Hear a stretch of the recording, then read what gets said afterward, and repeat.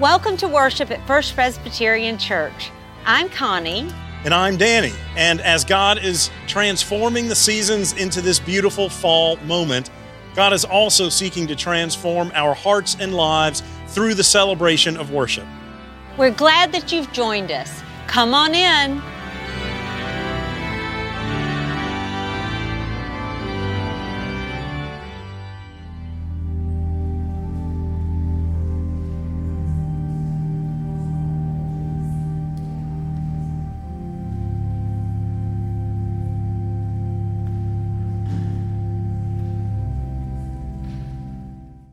The first lesson for the day comes from 2 Timothy chapter 1, verses 3 through 7.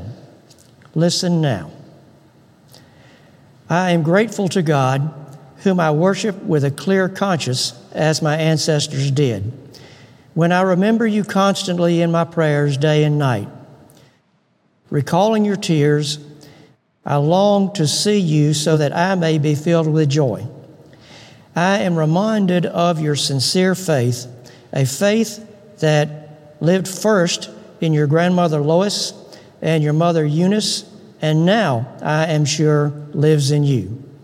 For this reason, I remind you to rekindle the gift of God that is within you through the laying on of hands. For God did not give us a spirit of cowardice, but rather a spirit of power and love and of self-discipline. This is the word of the Lord. Our second reading, Vicki alluded to in her children's moment, is taken from John 15. We are reading just verses 9 through 13. Listen for the word of the Lord. As the Father has loved me, so I have loved you. Abide in my love.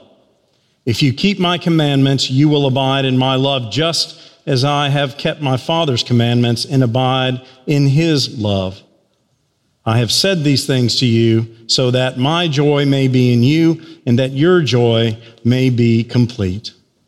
This is my commandment, that you love one another as I have loved you. No one has greater love than this, to lay down one's life for one's friends. This is the word of the Lord. Thanks be to God.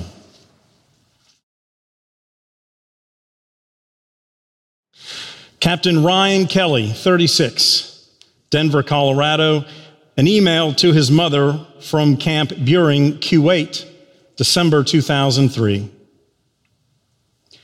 Mom, the worst thing here is not the searing heat or the cold nights. It's the waiting. Waiting for the wind to quit blowing and the sand to quit grinding against your skin. Waiting for a moment of privacy in a tent packed with 70 other men, in a camp packed with 700 other tents, in a base packed with 15,000 soldiers, all looking for a clean place to go to the bathroom.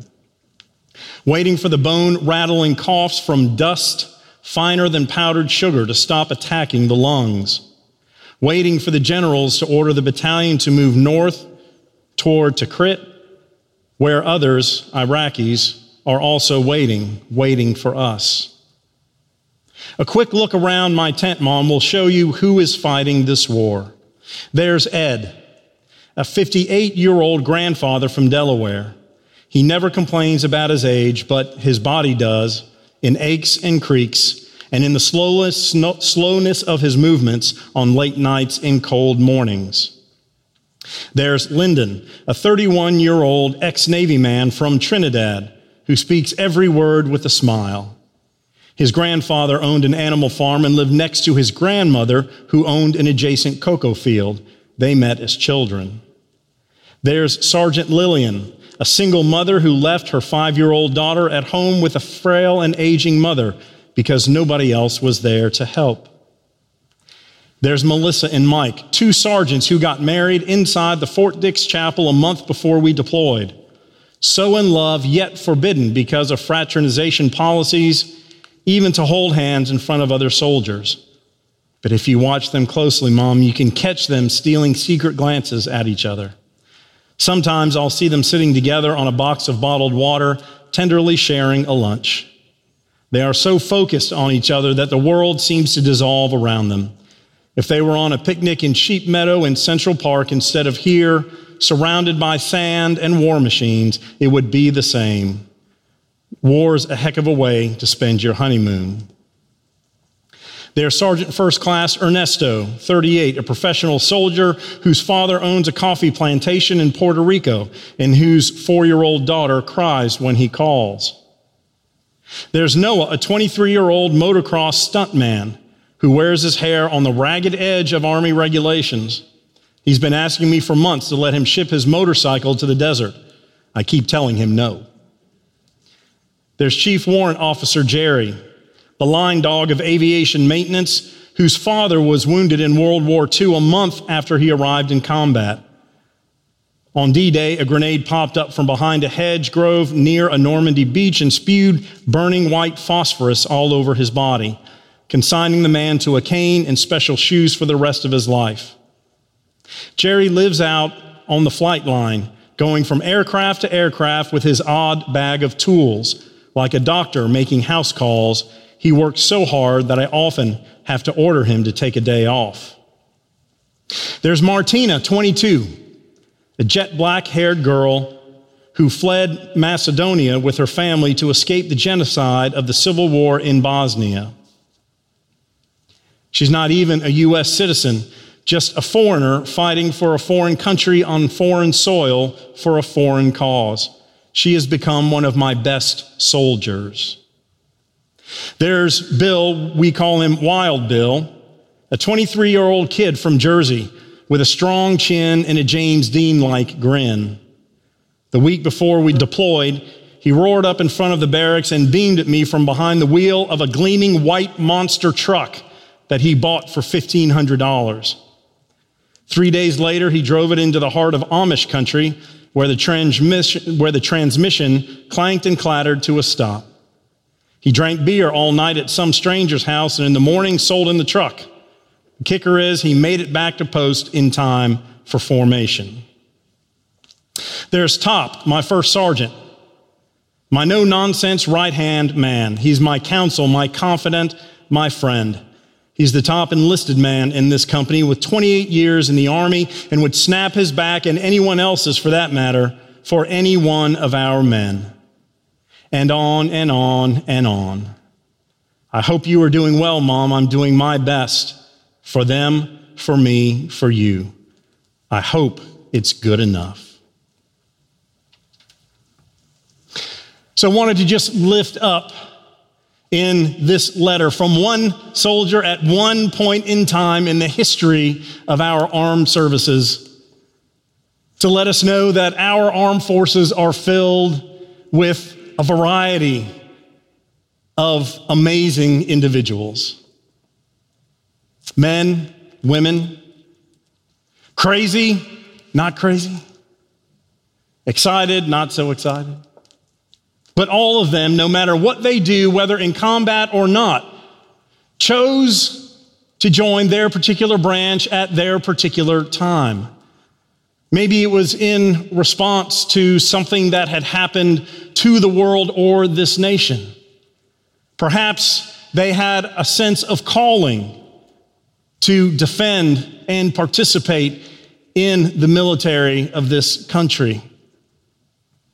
Maybe they were a part of generational lineage who had also served in a variety of ways and a variety of places. For whatever reason, today we celebrate those veterans and we give them our thanks. Well, so what then is our Christian understanding, or do we have anything that we as Christians can learn from the military? I think so. I think so. Let's start first with our 2 Timothy passage. 1:3-7. If we know this is Paul's letter to Timothy, and this comprises a section of the New Testament of who we credit Paul with writing, called the pastoral letters. It's 1st and 2nd Timothy and Titus. Why do we call them the pastoral letters? Because they outline many ways that Paul was starting to organize the early church.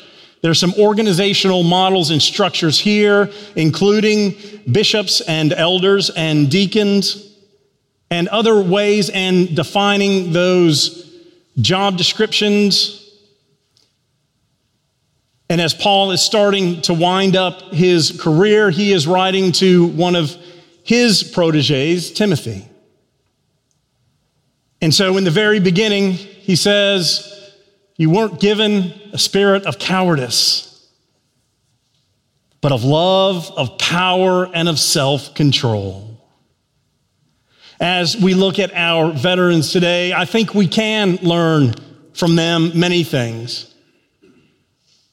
Let's take first power. That's the big one. That's the good one.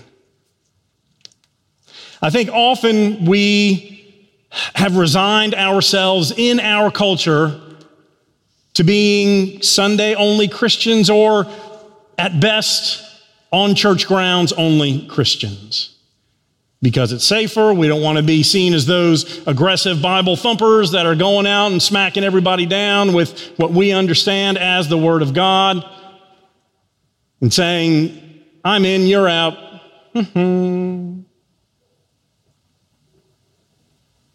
But think about it.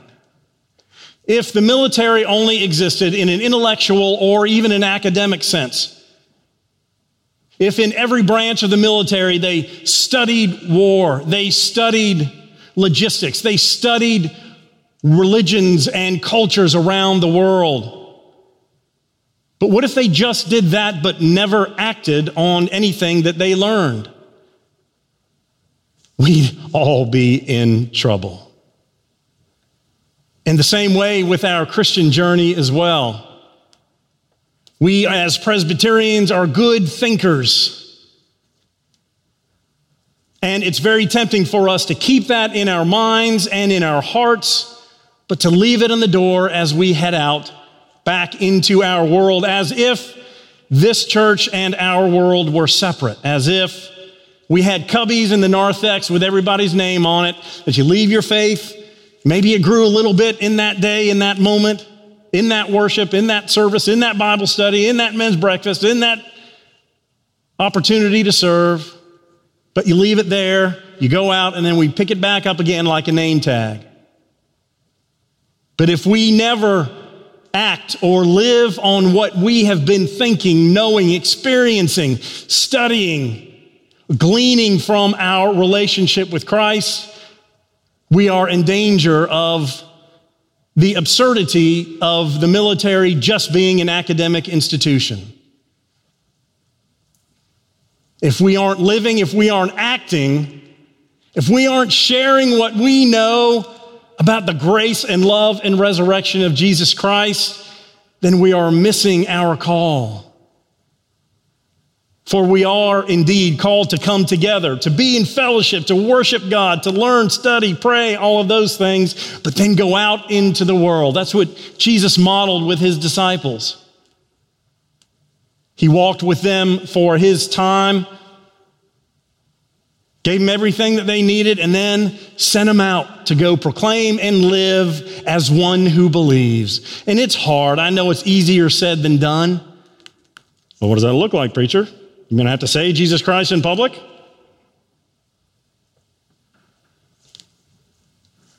I wholeheartedly believe that God puts in our paths on a regular basis, if not daily, opportunities to live our faith. It doesn't necessarily mean you're on the street corner calling for the repentance of all sinners, but it could knock yourself out. It could just be the worker 2 cubicles over. It could be the family next door that you know is struggling. It could be those who have lost their jobs, who are struggling with illness or COVID or cancer. There's so much in our world that is trying and difficult that if we just keep comfort and joy that we have been given in Christ to ourselves, it seems kind of selfish. Our call is, in this case, to do as the military does. They learn, they think, they fellowship, they study, they train, they have boot camp, but then they go out to do their jobs. And we have jobs both here and out there, just as they did. Another thing is that there's both individual opportunities to serve, but it's seen as being a part of the bigger whole. Yes, we are called to make a decision to follow Christ. However that happens, maybe there's a moment where you felt like you were converted and brought. Maybe over your life you look back and you think, how could any of that happen without God leading me and guiding me and holding me like the footprints poem in the sand? However you feel God has been present, when or however you made your decision to come and be with Christ and to be a disciple, there's that individual part. We are called to pray. We are called to study, both in groups but also by ourselves. But we know that it's not just a personal relationship with Christ that we are called to, but one of being a part of the body of Christ. Paul in his letters was all about the community. I think he would never have understood that being baptized means you come into the church and then maybe we don't see you again. Same with confirmation. You are confirmed into a family. You are baptized into a family. And when we see our walk and journey with Christ as a disciple, just as something that's 100% just about our one-on-one with Jesus, again, we are missing the benefits, the challenges, the joys of being a part of not only a church family, but the larger body of Christ. What can we do together better or more efficiently or on a larger scale than we can do as individuals? Almost everything.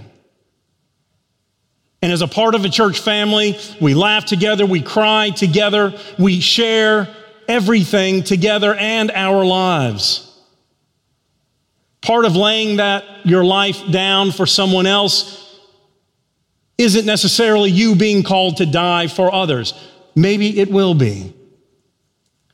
But when we are a part of a church family, we open our lives to others as they open their lives to us. And the hope is we can get deeper than just the smile on Sunday morning. Hello, my life is perfect. Check my Facebook. I've been traveling. My kids are beautiful, smart, and perfect. Everything's fine. I hope nobody else has problems, because that's not why we're here. All about that facade. I know, and sometimes you just don't have time on Sunday mornings to walk up to somebody and say, let me tell you the awful state I'm in, friend. But we are called to walk this journey together, and it's a joy. I just look around this room, and I see all the gifts, all of the love, all the commitment, all the passion, all the doubts, all the fears, all the faith.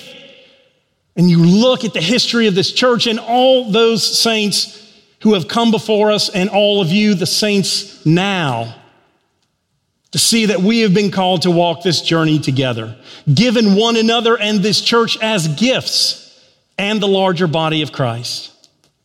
The military gets that. They have their individual jobs. They've got to do their thing, got to pull their weight because it affects the greater good. And if they're not doing their part, then the larger group doesn't function as well. Most organizations are like that, and it's certainly no different in the church. We can't be secret Christians in the world. There's that old joke about the preacher who's shaking hands after worship and somebody comes by he doesn't see very often. And he pulls him aside and says, hey, you're in the army of the Lord. And the man says, I am in the army of the Lord, preacher. He says, then why do I only see you at Christmas and Easter? He says, because I'm in the Secret Service.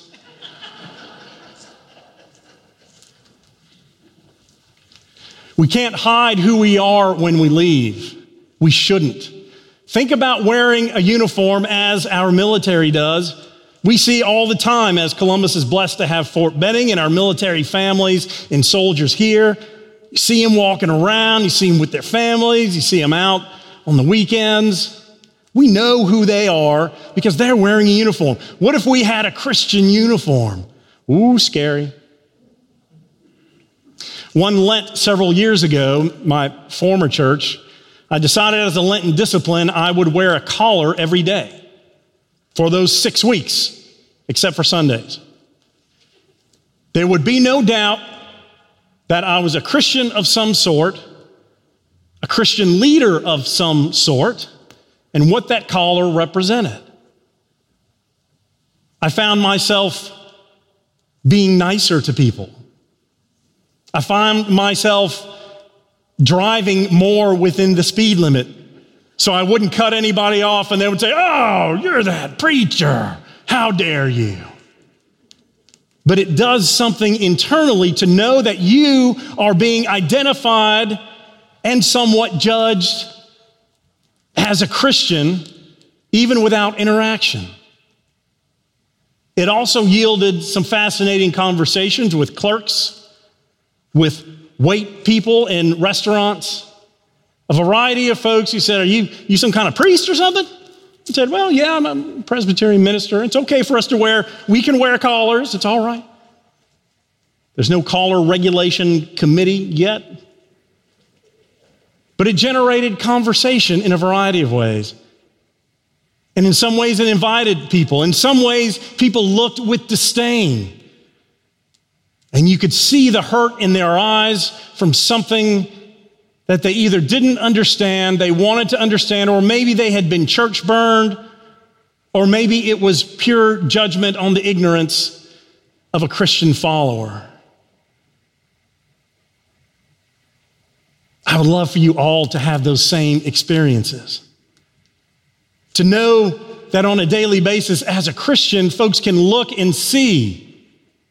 And so maybe you do pick up your game a little bit because how we treat people matters. And especially when they know that you're claiming to be a Christian, maybe you take that a little more seriously when you can't hide, like our military in their uniforms, unless they want to hide, in which case you'll never know they're there.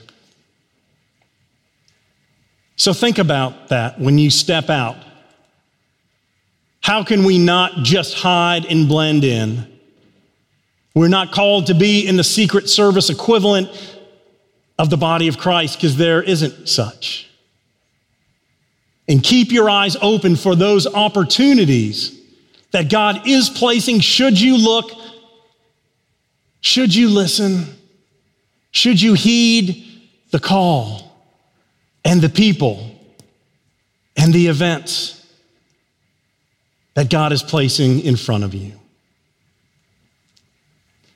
We are called to open our lives and, yes, lay them down for one another in this room, but also in the world. We are called to claim the power that God has given us, to stand on that, not be afraid of it and cower in fear because someone might know that we're a Christian and we might have to say Jesus Christ in public because too many people think that that's exclusionary when we know it is not. It's time for us to stand firm, to not just keep our faith in our mind, but to stand and then to go and act in response to the resurrection of Jesus Christ and all of the love and joy and call and discipleship and healing that it brings. So today we are thankful for our veterans who have and are giving of themselves for ourselves and for the world. And Christ is calling us to also be empowered by God's Spirit to go from this place and do our jobs as a larger part of the body of Christ. So let us claim that power and go. Hallelujah. Amen.